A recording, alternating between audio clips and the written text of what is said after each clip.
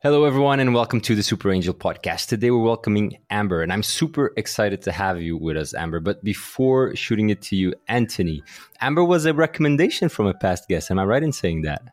It is indeed. Yeah. Julia. So very, very excited to have you with us today, Amber. I'm also a bit of a fan cheering from the sidelines on Kaiko, but you'll tell us all about that. So thank you for joining the show. Thanks for having me. Is this a dream? No, it's not a dream. I'm an angel. Why would God send me an angel? Because God knows that everyone needs a little coaching now and then. I'm loving angels. I saw an angel. Oh, angel sent from Please send me an angel. A smile on her face. Be in it together, but don't hold me, angel. Been touched by an angel, girl. This show is not investment advice, and the hosts of this episode may be invested in the funds and companies featured. Do you want to share a bit more about your story, like the whole backstory, and then what got you into angel investment and angel investing in the first place? Absolutely. So backstory, I'm French. I studied mathematics and computer science, and I started working pretty immediately straight after college on the trading floor at HSBC. I was in equity derivatives structuring. I started my career in Paris and then moved to London, where I stayed for about a decade. Great experience there, but generally speaking, and that kind of builds the premises of how I think about my investment thesis as an angel today, I'm generally interested in technology, especially in three fields: health, food, and money. And that has always been my kind of personal interest. And while I was working in banking in London, I've always kind of followed those interests and read some blogs and was, reading some obscure newsletters and whatever. And that's actually how I got into crypto. So back in 2012, I was reading a blog about tech and money. And I stumbled upon the Bitcoin white paper. Turned out there was a meetup organized a week later in London. So I went to that. And that was kind of my first foray into crypto. What really kind of drew me into crypto was not necessarily the whole, fully decentralized, slightly utopian, in my opinion, crypto anarchist vision, but it was rather the fact that we had for the first time a technology that could enable online scarcity. As in, for the first time, I had something that I could send to someone else through internet and not have it anymore. That was kind of the thing that I thought was fascinating. And it was the, solving of the double spent problem, which was not something we were able to achieve before. Then Ethereum happened 2 years later. In the meantime, I did a couple of online degrees, MOOCs, about cryptocurrency and Bitcoin and blockchain. And then Ethereum happened, and I thought Ethereum was fascinating in a way that it could completely transform the way we execute contracts between parties.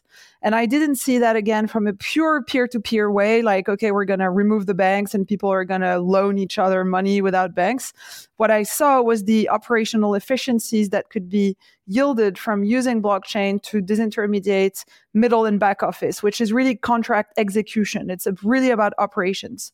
So that was my thesis, and I tried to pitch that to the bank. It was way too early, and I ended up leaving the bank and acquiring Kaiko from its original founder. So that's not really an angel investment because I actually acquired the business, but it was more a management buyout than an angel investment. But it was my first, big investment decision, was to put all my life savings into a startup that was pretty much bankrupt back then, which is Kaiko.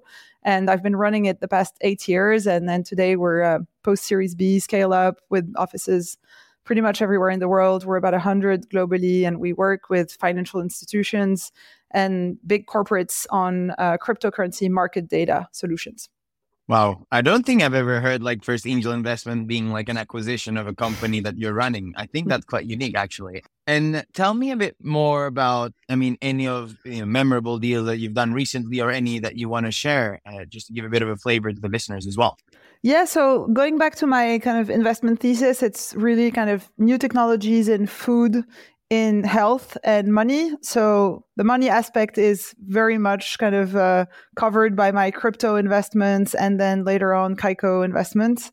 On the side of health, and it's actually hybrid health and food. Actually, that was my first angel investment. It was a like 2,000 euro investment, but by then I was probably 22, and that was a lot of money for me. I invested in a technology company that had developed a new patent to identify pathogens in industrial food processing. And I did that through a kind of angel investment platform that is French called Annexego. And that's how I got started. I registered to the platform. I was looking at the deals they were pushing. There are two categories of deals: shorter term, kind of lower yield real estate stuff, or some relatively long-term, risky, more innovative stuff. And I was obviously looking at the latter. My first other small angel investment was this kind of health tech, food tech company. And then since Kaiko's Series A, which was, I think, 2.5, 3 years ago, where I managed to do a small amount of secondary, I've kept that on the side for angel investing. I've been offered also by a VC fund to be a scout for them. So I've been trying to, when I'm convinced about a project, double down with like a personal ticket and a scout ticket, which is generally cool for the founders because I can't lead around, whereas the VC fund can. And I always try to show that I have skin in the game when I invest somebody else's money. I try to also match it with my own so that I know that I follow the investment. So Ambre, I want to backtrack this conversation a bit because you shared a story there at Kaiko, and I think that is, from where I'm standing, at least looking from the outside in, that is probably the most memorable deal in the sense that those are weird and unexpected and not common circumstances to see an investment being done, right? And so I'd love for you to share whatever you are at liberty to share, but I'd love to know a bit about the story and also the decision making, right? So you were talking about the fact that you were seeing something, you're getting excited about something, you were at working in a big company, and you couldn't pursue that within that setting. From there to buying Kaiko, a lot happened, right? So tell us a bit about that story and how that came to be. That's super cool. Yeah, absolutely. So I started buying crypto and investing in tokens, just cryptocurrencies, back then in 2012, 2013. Modestly, I was a young 20-something. I didn't have a fortune to invest, but I did what I could back then. And then I kind of not forgot about it, but I was not actively, managing that crypto position. But I was following a lot what was going on from a technology standpoint, and thereby what I said about Ethereum. And I thought what was fascinating with Ethereum was everything about how industries at scale could transform the way they execute contracts between parties, not just finance. I mean, any kind of industry that heavily relies upon the execution of contracts. So I was watching this closely and following this, and my vision was to say, actually, in a world where we increasingly use the kind of automated code to execute contracts, two things become critical. One of them is the quality of the code that represents the financial contract. And the second one is the quality of the data that triggers the automatic execution of the contract. Because basically you can set a contract between, you and me, David, saying that, I'm going to, pay you something if something happens. Well, the information, if something happens, the contract needs to be fed that information. And so I thought, okay, there's two things that are going to be critical in the future. Obviously, code, and I think everybody knows that. And the second one is the data that is required to catalyze the execution of code. And if we manage to achieve those two things, then we can disintermediate so many expensive, centralized, kind of painful processes that are existing today in the way we run contracts. So that was the thesis. And I was a bit painful with, telling that to whoever would listen. And that's how I got to meet Pascal Gauthier, who's the current CEO of Ledger. And he's the former CEO of Kaiko. So he founded Kaiko in 2014. I met him in London back then. And at the time, he was looking to sell some of Kaiko's data to HSBC.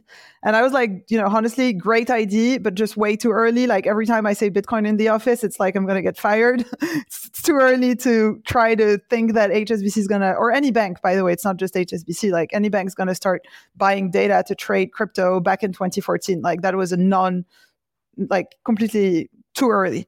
But we got along really well. And in 2016, the funny thing is when I quit HSBC, it was not initially for Kaiko or for crypto. I had another side interest, which I've been investing in as an angel since, in the area of food tech.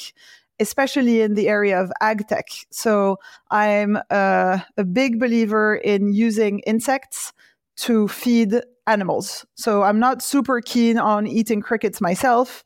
However, I really don't mind if the chicken that I eat have eaten crickets before. And actually now it's also something that's more mainstream. But back then, back in 2012, I had read an incredible report from the Food and Drug Administration, from the UNFAO about insect protein for food and feed, food being for humans and feed being for animals. And it's honestly, you can go as deep as with blockchain. It's super, super interesting, this thing. And my two things were insect protein for animal feed and blockchain and cryptocurrency. And people were joking at HSBC saying, Ambre, when she's going to go, it's either crypto or crickets. And I ended up getting enrolled in a summer program at the MIT on that, on new technologies in agriculture. I did all my application about insects. I got enrolled, so I quit banking. I went to Boston, spent the summer there. And that was summer 2016, where crypto really started picking up. It was one of the first big bull cycles. It was the beginning of the ICOs, where everybody was issuing tokens. And so the activity and the level of excitement around crypto really surged at that point, and also price-wise. So at the end of the summer, I was like, I actually have some wealth now in crypto.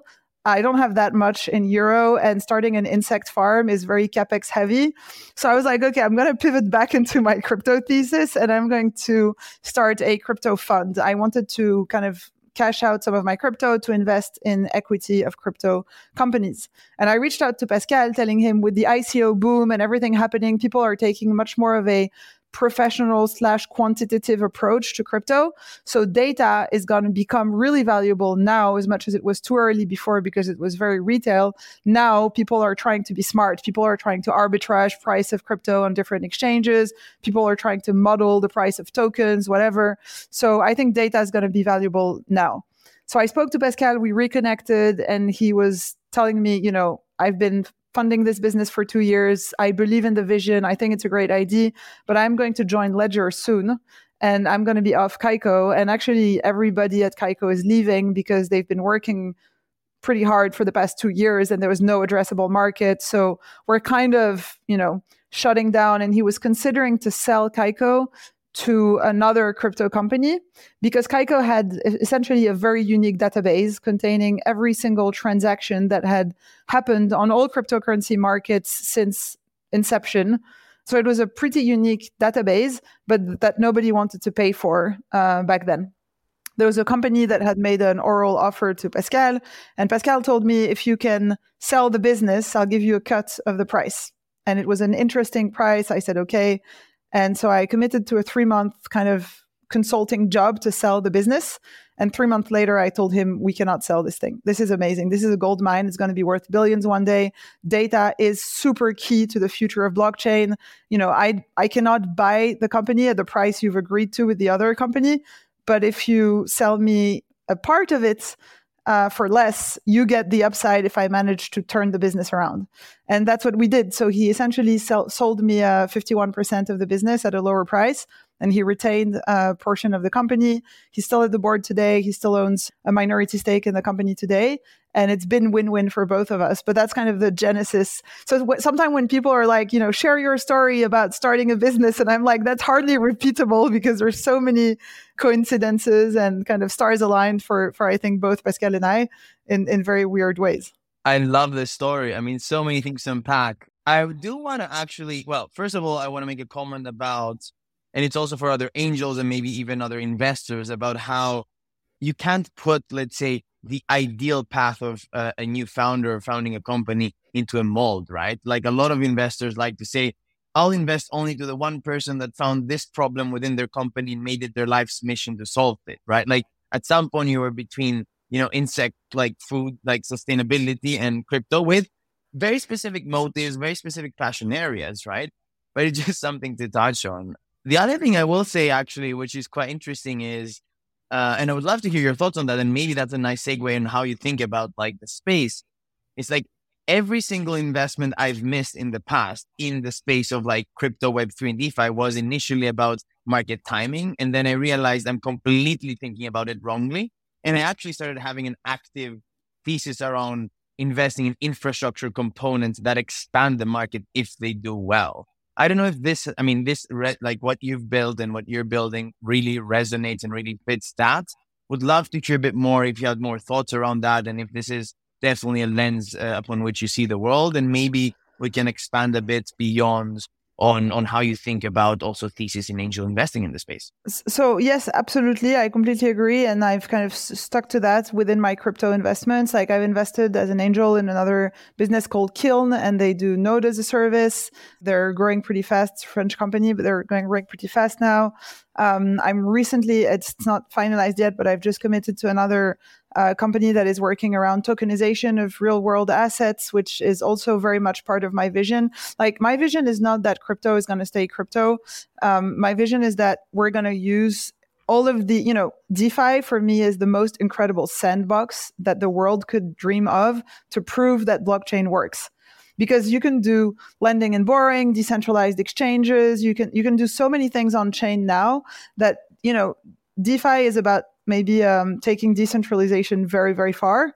I believe in a world where we use all of the mechanisms of DeFi while still having some big regulated, centralized entities that provide balance sheet, that provides counterparty risk. That's the old banker me talking, but I don't see a world without banks. I don't see a world without regulated exchanges or regulated custodians. But I do see a world where having, sending faxes and having people manually check stuff doesn't make any sense. And I think in the same way that, 40 years ago, we moved to electronic trading and we stopped yelling at each other on a trading floor, I think that we're going to see a next wave of financial engineering that's going to be more blockchain based for the execution part.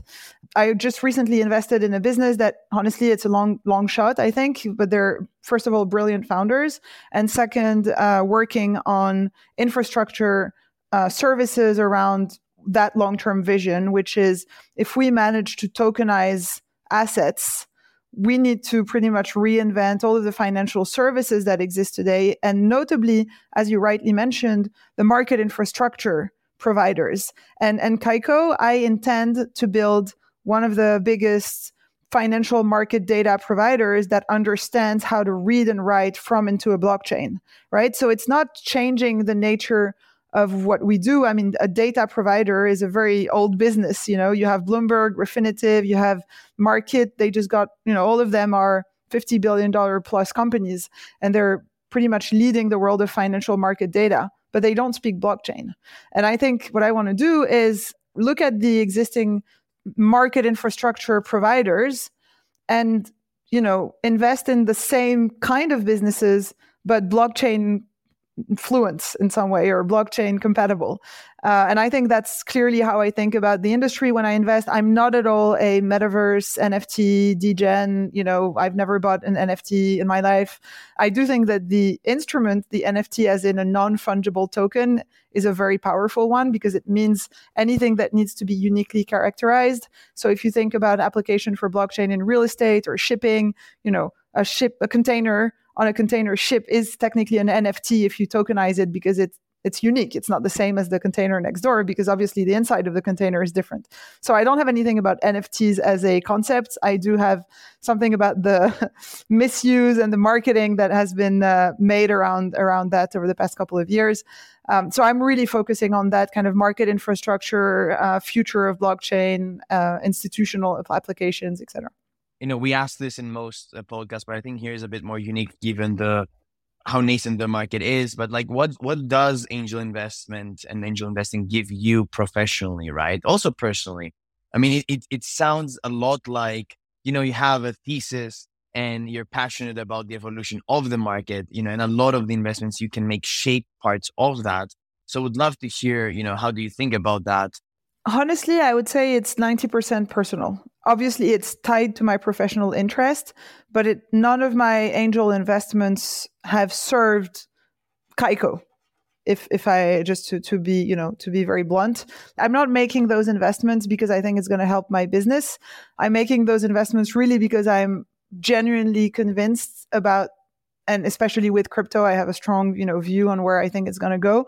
So those investments are very much tied to my own personal interests. And if Kaiko were to, IPO tomorrow and I was asked to leave for a better CEO, or if Kaiko failed or whatever would happen, I know that I would still be interested in investing time and resources into these businesses. So that's really not directly tied to Kaiko as a business, but it's obviously tied to my personal and professional interests.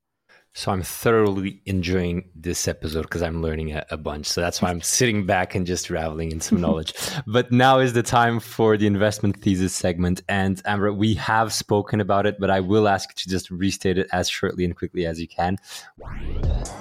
Oh no, not about the thesis. What is your investment strategy in terms of, what are you looking for, number of investments, countries you have invested in, etc.? Just share whatever you can. So first of all, I'm trying to, keep my angel investments as a proportionally to my, I would say, capital, my investable capital. Here it's more about angel investment, but I try to do a bit of real estate, I do a bit of crypto, and I do a bit of angel. And then I have a bit of cash that I place, especially since interest rates have risen. I'm trying to be pretty balanced in my personal kind of patrimonial approach. And so I would say the angel part is about 15-20% of that. And out of that, I've been only putting relatively small tickets until now, around 10K. Which is small. I try to bring value as an angel, and I try to be as available as I can. And, I honestly think I'm very, very hands off, but if I'm there, if people need me or if founders need me. But for me, it's more about, do I trust the founder? And obviously, does that fit my investment thesis? So that's more from the theoretical standpoint. And then from a practical standpoint, investment thesis is really same thing: technology, food, health, money. Those are my three investment theses, and I try to not deviate too much. Yeah.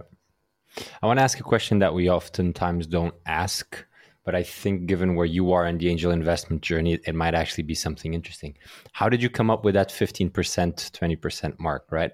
Because it's not that I disagree with it. That's not the point. Yeah. It's just, where does it come from, right? How did you come up with it? I guess it's just, it's, let's say you have 100. I just try to keep a balanced mix between I have 3 kids, so a bit of savings, a bit of real estate because it yields. Basically, I'm trying to not have stuff that's going to bring potential returns in 10 years, but have a part of my wealth that yields. And that is basically a part of, for me, if you have a capital, you have to have a piece of that where it's about capital gains. And that's clearly, for me, the angel part and a little bit the real estate part. But the real estate can also yield. And then a piece that yields and that is liquid, right? So then that's kind of the cash component or the even crypto component that you can stake and you can get some yield out of that.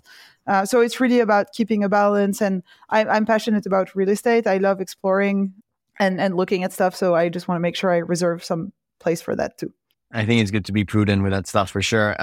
Going back to the angel investing side, when you think about founders, right? Investing in founders, what would you say would be like one element you look out for, right? When you meet those founders, what's the one trait or one of the things that like you really kind of look out for when it comes to founders you'd like to back?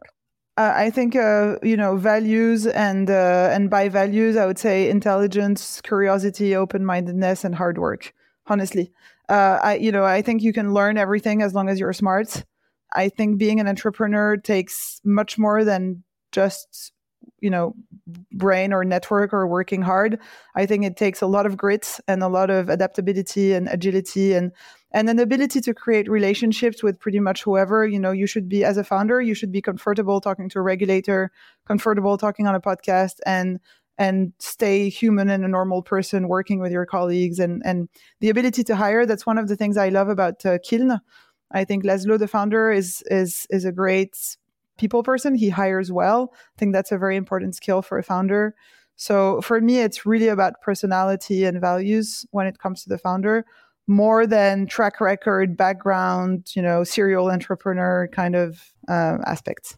How do you think about borders in the sense of internationalization? How international of a net are you willing to kind of cast, let's put it like that, in terms of your investments, given that, you are a small ticket investor, you're not institutionalized as an angel investor, you have a full-time job. So there is a limit to your ability here to both source, but also DD. I've never sourced.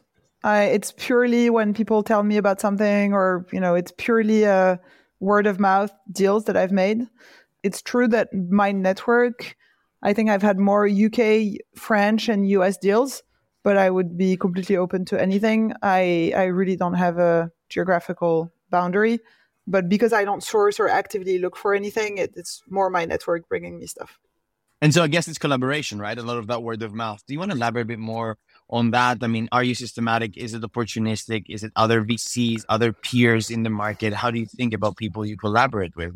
100% opportunistic. And I could be at a dinner and somebody tells me about someone who's, recently I invested in somebody who's building something to, well, that's a bit outside of my scope, but to work on regrowing coral reefs with some super high tech stuff, but that can be installed on existing power plants and water. There's those big, well, anyway, industrial things near the sea. It's something about a chemical reaction that you can change to make the water less acid, basically. And that was completely random. I was at a dinner and I heard about it and I thought it was super cool. So I really don't have a very professional approach to angel investing yet, either both because I don't have time and also because I'm not actively looking for that yet. I hope that, in 5 or 10 years, I'll have built enough savings that I can do that more and probably work a bit less. But today, Kaiko is still 200% of my time. I will say, and maybe that sounds a bit controversial for the listeners as well, but one of the really interesting parts of being an angel is that you can be as raw as you want. You can be as opportunistic as you want. You can be as bold as you want, right? Many times, more professional or more thought through investors do say, I need to have a systematic strategy, be very thoughtful about everything. And sometimes, you miss stuff because by design, that's the nature of early venture, right? So I love partly that, to be honest. You out here learning more about them angels, are you?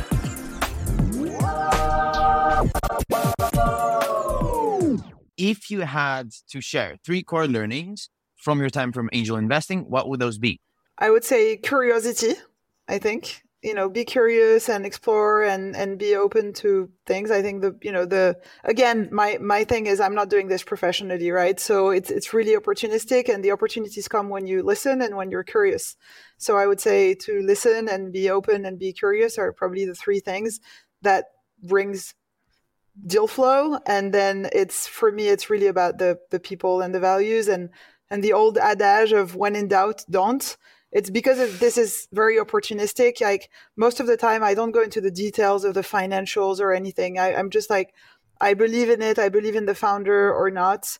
And so, I just do it if really I trust the people. For me, a lot of things are about trust. Also because, by the way, a very good founder can start a business, realize that it's not going to work, and just return funds. I mean, it just happened to my husband a couple of weeks ago. He invested in the business, 10K ticket, and he just got back 8.5 because the founders realized this is not going to work out. And I'm like, this is what healthy founders do, right? It's not. So for me, being again, 10K is nothing. It's not the end of the world. But what I mean is in the attitude and the way you think about it. If you trust the people to do the right thing, to be agile and to be smart, either they pivot into something else, or there's this notion of agility and being a good human being, I think, is the most important. Let me ask you one thing, which is not necessarily connected to any specific learning that you shared, but it's kind of transversal to it, which is a lot of what you're saying comes down to alignment with the way that individual, that person kind of thinks about life and work and startups and et cetera. Are you one to kind of just follow your gut feeling and just quick decision making, or are you actually on top of that, just making sure you're doing some kind of, whether that's reference checks or just, are you making sure that you collaborate a bit with the person before you're ever doing an investment, or is it pure gut feeling? It's gut feeling and reference checks. Yeah. So I have to say, I've never challenged a founder about his business plan, or I've never looked at his marketing strategy or whatever. For me, it's the gut feeling I have when I talk to people. And then I always do reference checks. I always make sure that I know some people in common, that I get some good feedback. It doesn't have to be about the fact that he's a killer entrepreneur in terms of feedback. But again, it's to, just make sure that the person has a good reputation. Are you kind of knowingly developing your own gut feeling? And that might go beyond angel investing, by the way, because some people work on it. I find that my gut feeling is oftentimes right, but I have a really hard time in expressing or at least kind of documenting in some way, form, structured manner. Why is my gut feeling saying X, Y, or Z? Yeah. And some people that I know actually have some processes and methods in place to try to kind of mature that gut feeling and kind of understand themselves in the way they think and kind of get those feelings. Are you doing anything in that front? Not really. And I'm very bad at explaining my gut feeling. I trust my guts and I go with it. I think it would be different if I was doing that professionally, right? If like tomorrow I exited Kaiko with some amount of wealth and I decided to really just focus on Angel, I'm sure I would try to have a more systematic approach. But as of today, I'm very early in the game. And so it's very gutsy. I do want to jump into that, and I agree actually with all of that, and it's quite difficult to like explain gut feel as well. I do think that, coming from like a VC turned angel kind of perspective, and applying that kind of gut feel into the investment world, the way I go about it is I have frameworks of systems thinking, and so you have a process, but gut feel is gut feel, right? It's like usually, let's say in the context of investment decision making, right? I use gut feel on, is this a 1 in 1,000 company? Will I put the work, right? Then I don't trigger based on that. I do my work. So I go to facts.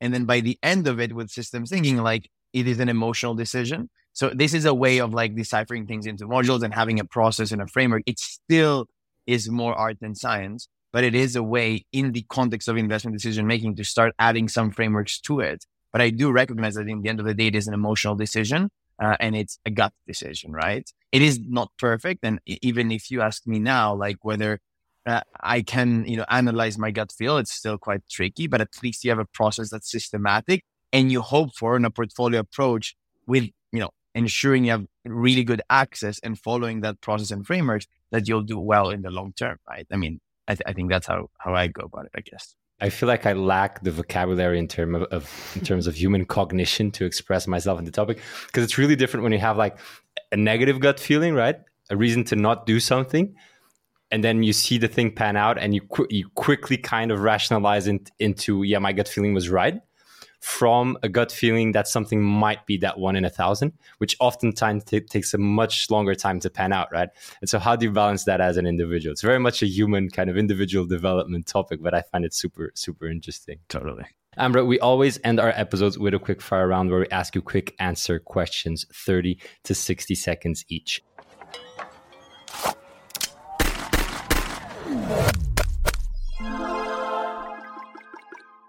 What is the most counterintuitive thing you've learned since you started angel investing?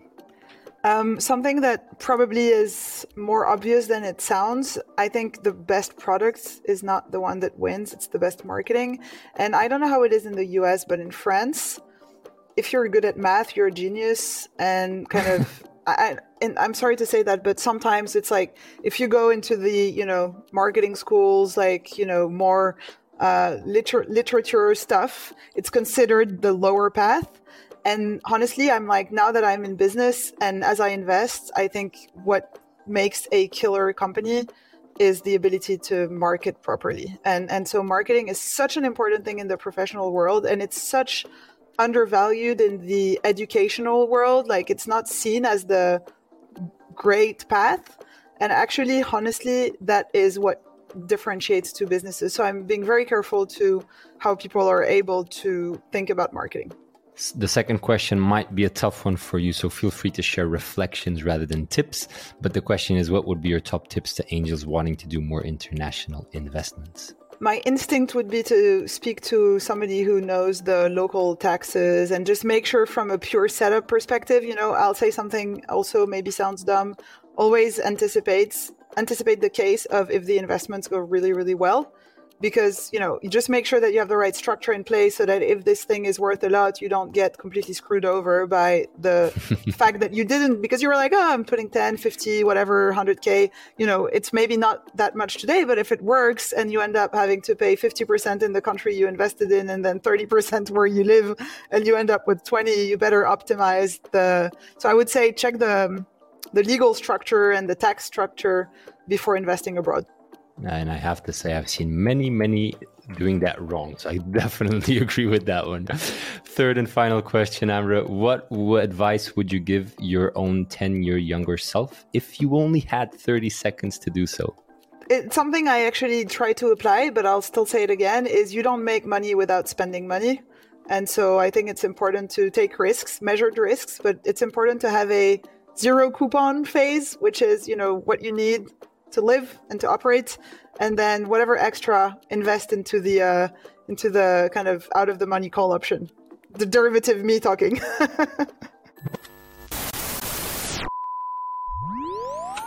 Love that. It comes back, right? Full circle. Honestly, I'm, starting as a fanboy, coming out of this conversation even more so. What an amazing story. What amazing background. Thank you for sharing all your tips and tricks. And it was super, super great to have you on the show. Thank you for joining, Ambre. Thanks a lot, both of you, for inviting me. It was a great conversation. Is this a dream? No, it's not a dream. I'm an angel.